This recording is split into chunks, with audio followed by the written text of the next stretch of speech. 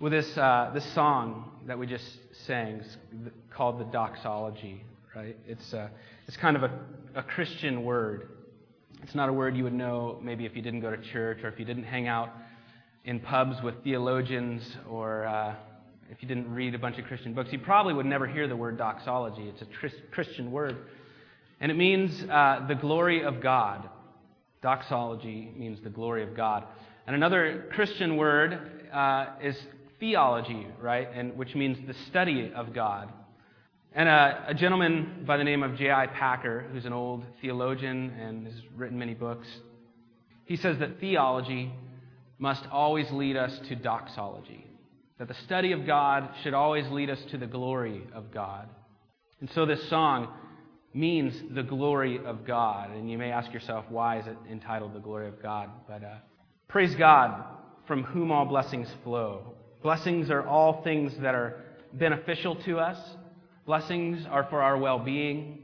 The breath that we breathe, the life that we live, the clothes that we wear, the money that passes through our fingers or sits in our bank accounts, the friendships that we share along the journey. These are all blessings, and they all come from God, as Scripture tells us. Praise God, from whom all blessings flow. He is the giver. He is the provider. Praise be to Him. He gets the glory. He gets the fame. God has given us these things. We didn't give them to ourselves. We didn't come up with these things ourselves. God, in every aspect of life, is the provider. He is the giver of good things, from whom all blessings flow. Praise Him, all creatures here below, all living things. Here below speaks of the here below of earth. We are the here below. We are the creatures of here below. Speaks to living things, animals, peoples, plants. But it's not just limited to those things that are deemed living, right? It's everything that is in existence, everything that has been created. Praise God, all creatures here below, everything that is in existence. God's glory is above, it is beyond our own. He is fully unknowable, yet He has disclosed Himself to us for His glory. Praise Him above, ye heavenly hosts. The heavenly host can certainly speak to the stars and the spheres above, right? But in this case, it also speaks to the angels of heaven. The very angels of heaven, when people in Scripture encountered them, they fell to the ground in fear and trembling. Angels are something that if we ourselves were to come into contact with, I think would instill a fear in us because of their brilliance and their greatness and their uniqueness, their otherness. Yet God is so much further beyond angels even. The glory of God is before them. Even they are to worship God. I was talking to my mother-in-law the other day, and we were talking about this passage in the book of Revelation, the New Testament book of Revelation. There are these 4 living creatures, 3 or 4, I can't remember now the number. And they're odd-looking creatures. I would imagine these things fell out of the ugly tree and hit every branch on the way down. You know, there are a lot of eyes, weird things happening, 6 wings, as most of the creatures in Revelation are. These things have 6 wings, and with 2 of the wings, they're flying. And with 2 of the wings, they're covering their eyes from the glory of God.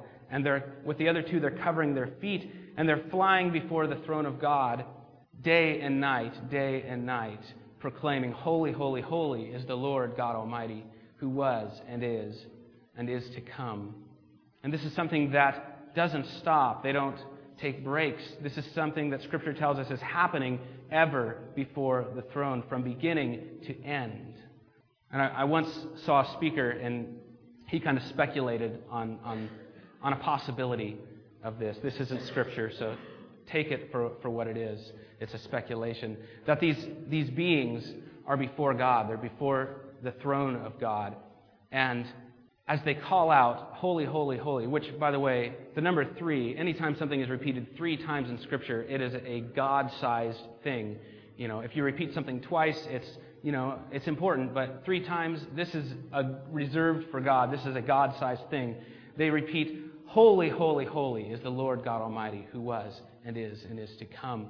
And each time they get to the end of that, God reveals a little bit of Himself to them. And they respond, Holy, holy, holy is the Lord God Almighty, who was and is to come. And he says to them, I am merciful. And they say, holy, holy, holy is the Lord God Almighty, who was and is to come. And he says, I am loving. And they say, holy, holy. You get the picture of this call and response thing that's happening in worship up in the throne room of heaven. That the depths of God's being are boundless. They are unmeasurable and infinite. And he reveals himself to his angels, and they just respond and respond and respond and respond day and night. Praise him above, ye heavenly host. Praise Father, Son, and Holy Ghost, or Holy Spirit. The glory of God is a big, big deal. It is huge. And we talked about that a couple of weeks ago, about the importance of God-centered worship, that it's our reason for existence, that even our redemption and our reconciliation are to the glory of God. They're not for our own glory, they're for God's glory.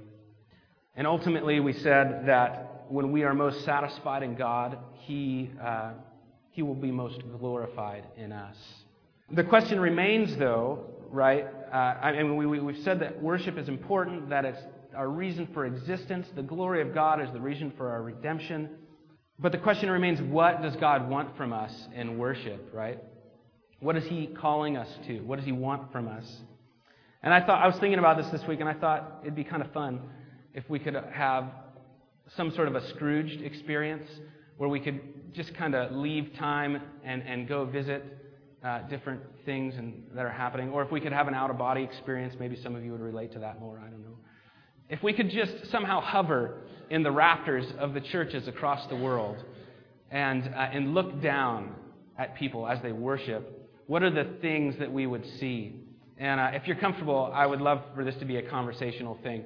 What are some of the things, as you think about floating in the rafters of the church, looking down, what are the things that you're seeing people doing? Like, what are they engaging in? What's happening? Any suggestions? Okay, raising their hands, singing, giving thanks. What are some of the actions that you're seeing people do? Confession, on their knees, they're bowing down, right? Prayer, folding their hands, bowing their heads. Eating donuts and coffee was one I was thinking of. That happens. These are all things that we see, right? As we float above, as we look down, we observe people doing this. But here's the deal. I kind of led us astray in that. Worship is not something that can be grasped by merely watching and looking. It's something that one must experience or participate in. Worship is always an active response. It's always an active response to the person and work of God. Worship is predominantly an action. And in the scriptural sense of the word, worship is not passive. If we look at the scriptures, the most used Hebrew word for worship means to bow self down, right? There's action involved. The very word, most used word in the Hebrew language in Scripture for worship is to bow down. The very most used Greek term means to kiss the hand towards. It's a word that I like to say. It's called, it's proskuneo, I think. It's kind of a neat word. It means to kiss the hand towards, or it's like blowing a kiss or kissing the hand, right? There's action involved. And in the Old Testament, in the book of Deuteronomy, we're commanded to love the Lord our God with all our heart, soul, mind, and strength, right? I mean, it's a very familiar passage to us. And the word love here in this Deuteronomy, love the Lord your God with all your heart, soul, mind, and strength, is, and I'm going to do my best to pronounce this how I think it is pronounced, would be achaba, which is A-H-A-B-A, achaba, the word for love. And it speaks of two very important truths about our love and our worship of God. And the first one, the word implies warm feelings or romantic attachments like you would have with your spouse. God is saying, I want you to love me. I want you to be warm and affectionate towards me. Yesterday, I was standing in the kitchen with Hannah, and she kind of came up and leaned against me, and I put my arms around her, and I just kind of stroked her arm, and she leaned her head against my face, and it was this beautiful moment. It was a moment where where I just really felt this affection towards her and her towards me. It was warm, it was beautiful. And it was just something as simple as stroking my wife's arm and her kind of leaning against me. It was a beautiful moment. It was romantic and it was warm. And this is part of what God wants from us and wants with us. I mean, He wants to be affectionate towards us, and He wants us to be affectionate towards Him. And I realize that might be an uncomfortable thing for a lot of us in looking at God and looking at worship. But ultimately, that's what Scripture tells us. And secondly, this word achaba, love, speaks to the choice in loving and worshiping God. So it's not just, love me when you feel good about it. Love me and worship me when you're feeling romantic towards me or feeling affectionate towards me. It's the choice that is involved in loving and worshiping God. And for those of us who are married, and I've only been married for, I guess, coming on 8 months, so I can learn a lot from those of you who have been married for much longer. We know, right, that it's not always smoochy-poochy, kissy, lovey-dovey affair, right? It's not always a feel-good kind of deal. Sometimes it's hard. Sometimes we have to remind ourselves that we love our spouses. Sometimes we have to remind ourselves that we love those that we're sharing our lives with. Relationships are not an easy thing. And this is what God says. He's saying there's choice involved. It's not always going to be an easy thing to love the Lord your God with all your heart, soul, mind, and strength. Sometimes you have to choose to do this. The funny thing about lifting weights, if you're weightlifters, is that oftentimes they just don't lift themselves, Sometimes you have to really exert effort and strength. And this is no different in worship and love, whether loving your spouse or worship and loving God ultimately. It takes effort and it takes determination with all your heart, with all your mind, with all your soul, with all your strength. This love that God calls us to is so much greater, but not unlike our love for each other. We are to worship the Lord with all that we are, all that we have. Robert Weber is a kind of a worship guru in the Christian world. He writes a lot of books. He teaches a lot of classes. You may or may not have heard of him. That's beside the point. What he says is that worship demands nothing less than the complete, conscious, and deliberate participation of the worshiper. Let me say that again. Worship demands nothing less than the complete, conscious, and deliberate participation of the worshiper. Our complete self. He says, worship is the people's celebration of the living, dying, and rising of Christ, a celebration which is offered to God's glory. The work of the people is to celebrate. And this work of the people is something that the people experience. That is, they do it. It is not done to them or for them, but by them.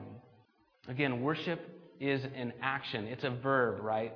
These words lead us to involvement. In fact, if you even think about Romans 12, chapter 12, verse 1, it says, in view of God's mercy, offer your bodies as living sacrifices, holy and pleasing to God.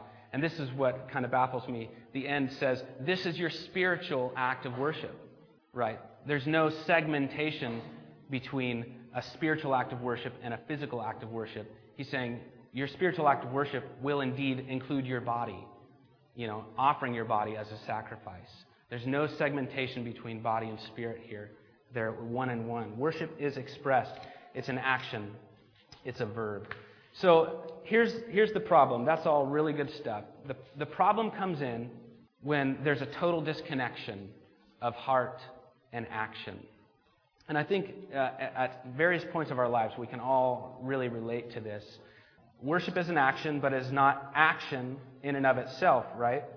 If we think of worship as a wrapped gift, the wrapping and the box of the gift are the expression, the songs, the prayers, the words, the clapping, the raising of hands, the bowing down. All these things are the wrapping on the gift. But the actual gift is what's inside the box. Nobody would go to their daughter's birthday party and give her a finely, masterfully wrapped empty box, right? I mean, it's absurd. Your daughter would cry and cry and cry, rightfully so. But somehow, we fall into singing a song with a heart that's disconnected, right? We offer God a finely wrapped box, a package, with maybe nothing in it.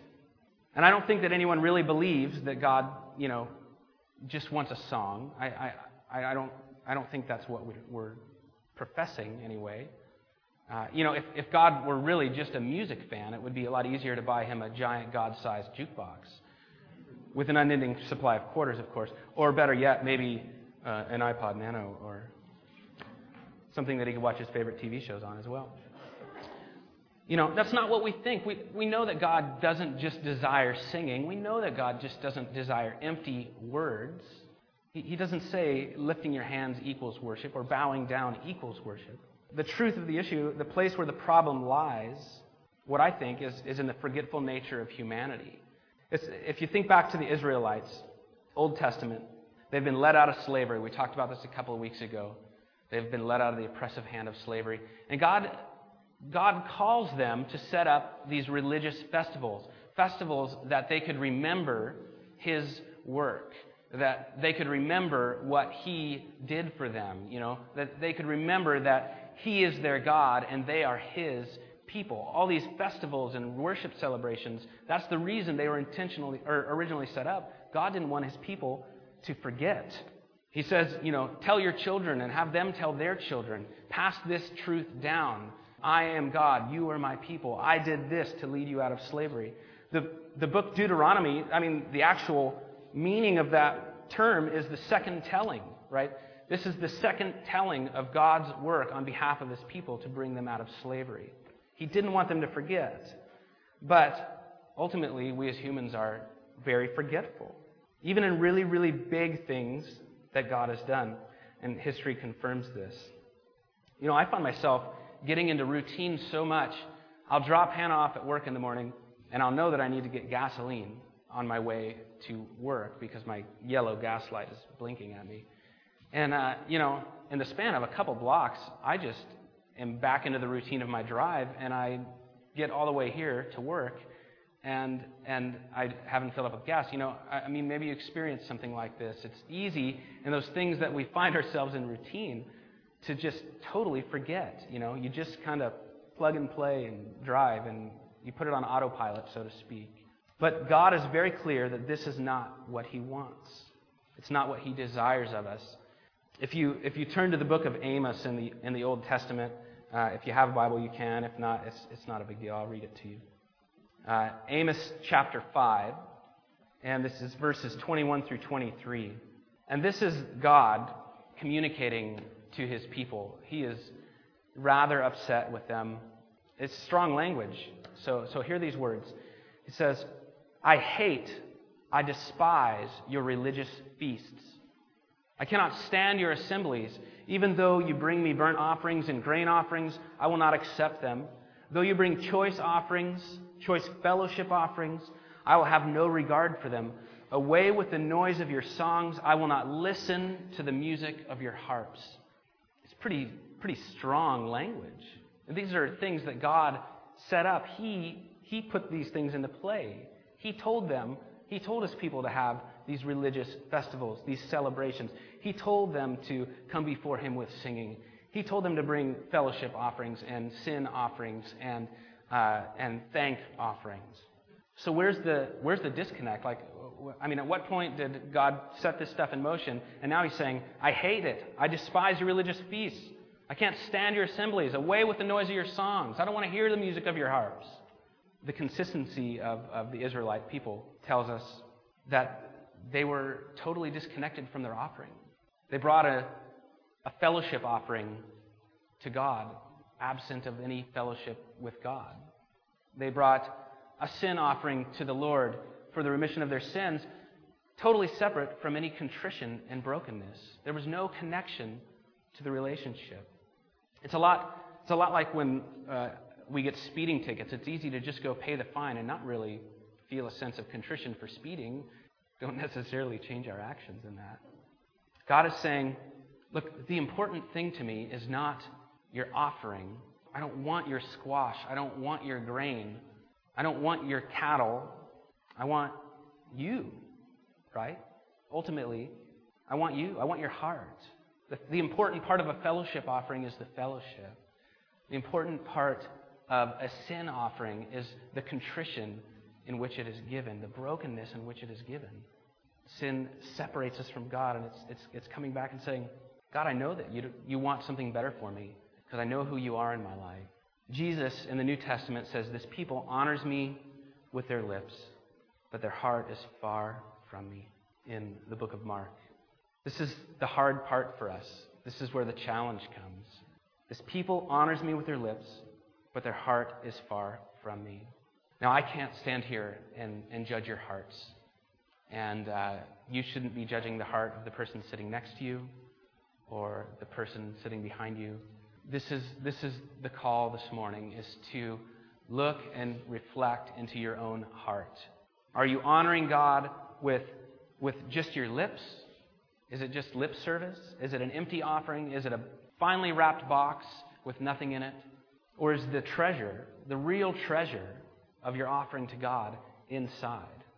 The songs, the bowing down, the raising of our hands, these are all just expressions of something that's happening internally. And we already said that sometimes it's not easy. Sometimes we don't feel real close to God. There are times when there's such a thick membrane between us and it just feels like God could be any further away. And those are the times when we need to follow the instructions that God gives us to love Him, to worship Him with all of our strength. We need to really enforce the choosing to worship the Lord. Other times, that membrane is so thin, it feels like we're just pressing up against God. When we're so connected to His work in our lives, when we're so connected to His person, to who He is, that it's so easy to come into the assembly and say, oh, God, you're so good, you're so great. We love you, we worship you. Ronald B. Allen is another author, and he said, worship is more an issue of the heart than a state of the art. It's more about what's in here.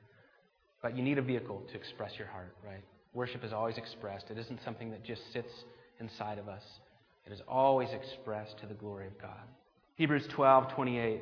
Therefore, since we are receiving a kingdom that cannot be shaken, let us be thankful and so worship God acceptably. And here God is just telling us, here's the acceptable way to worship me, with reverence and awe.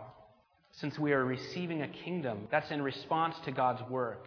And in Romans, it starts out, therefore, in view of God's mercy, in response to God's work, let us be thankful. Let us offer our lives as living sacrifice. Let us worship God acceptably with reverence and with awe. If you have a Bible, turn to the book of Luke in the New Testament. And I want us to just look at this picture that's drawn for us. And I think this speaks volumes. It's Luke 7, starting in verse 36. It says, now one of the Pharisees invited Jesus to have dinner with him. So he went to the Pharisee's house and he reclined at the table. And when a woman who had lived a sinful life in that town learned that Jesus was eating at the Pharisee's house, she brought an alabaster jar of perfume. And as she stood behind him at his feet weeping, she began to wet his feet with her tears. And then she wiped them with her hair. She kissed them and poured perfume on them. And when the Pharisee who had invited him saw this, he said to himself, if this man were a prophet, he would know who is touching him and what kind of woman she is, that she is a sinner. And Jesus answered him, Simon, I have something to tell you. Tell me, teacher, he said. 2 men owed money to a certain moneylender. One owed him 500 denarii and the other 50. Neither of them had the money to pay him back. So there's 2 people that owed money to a moneylender. One owed this amazing amount of money, 500 denarii. The other one owed a smaller amount, 50 denarii. Neither of them had the money to pay him back, so he canceled the debts of both. Now, which of them will love him more? Jesus asked him. And Simon replied, I suppose the one who had the bigger debt canceled. You have judged correctly, Jesus said. Then he turned toward the woman and said to Simon, do you see this woman? I came into your house. You did not give me any water for my feet, but she wet my feet with her tears and wiped them with her hair. You did not give me a kiss, but this woman from the time I entered has not stopped kissing my feet. You did not put oil on my head, but she has poured perfume on my feet. Therefore I tell you, her many sins have been forgiven, for she loved much. But he who has been forgiven little loves little." And then Jesus said to her, "Your sins are forgiven." This woman, in other translations, is considered and called the notorious sinner. She is somebody that is known by everybody in the village for whatever it is that she does. They're not specific about what it is that she does. She's probably a prostitute of some sort. I don't know. But she is known by everybody. And here Jesus is having dinner at a Pharisee's house, right? Pharisees are the religious folk of the day. I mean, these guys were top-notch. And Jesus is there dining with them. And I'll tell you, Pharisees did not interact with sinners. They would probably cross to the other side of the street and walk past them there, so they wouldn't interact with them. If they interacted with them at all, it was probably in a derogatory sense. They probably degraded them, belittled them, maybe spit on them. I don't know. And yet this woman, who at some point has had interaction with Jesus before this meeting, because her sins have been forgiven before she ever shows up to this meeting. She has been moved to a point of thanksgiving, of appreciation, to where she's willing to show up to a very, very uncomfortable situation where Jesus is at to bring her offering. And her offering is costly. It's costly in her pride, in her humility. She humbles herself in front of a group of people, probably to the point where she didn't even realize that those people were there anymore. She brought a gift of this alabaster, which some commentaries say that this was a year's wage. This jar of perfume cost her a year's wage. And she just weeps in response to God's work in her life. And in response to the touch of Jesus, to the healing of Jesus, to the forgiveness of Jesus that he offers this woman who is the downcast of society. I think God desires this kind of worship that is connected to his work, to his person, the kind of worship that is not inhibited by pride.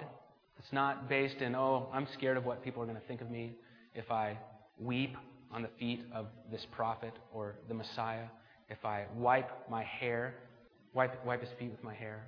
Which, by the way, in that culture, that was scandalous for a woman to have her hair down. It was always worn up. This is what God is calling us to. Do you sense God's Spirit speaking to you this morning in some way about your worship? Whether he's encouraging you and saying, yeah, you know what? You're there. You're walking into that. I'm encouraged by your worship. Your worship is acceptable. It's connected to my work in your life. It's connected to who I am. Maybe God is encouraging you in a different way. And I believe it is encouraging. I don't believe it's condemning. I don't believe it's judging. But I believe that God encourages us when we are not in the place of acceptable worship. When our worship is maybe the empty box, he just says, I want to encourage you to remember me, to think, to contemplate. Allow me to fill you with my story. Let me speak my story to you and let that move you to a place of worship. Worship is humble, but it's bold. It's humble because it's based in the fear of God, the knowledge of who is God and the God-man relationship. But it's bold in proclaiming and expressing appreciation for the person and work of God.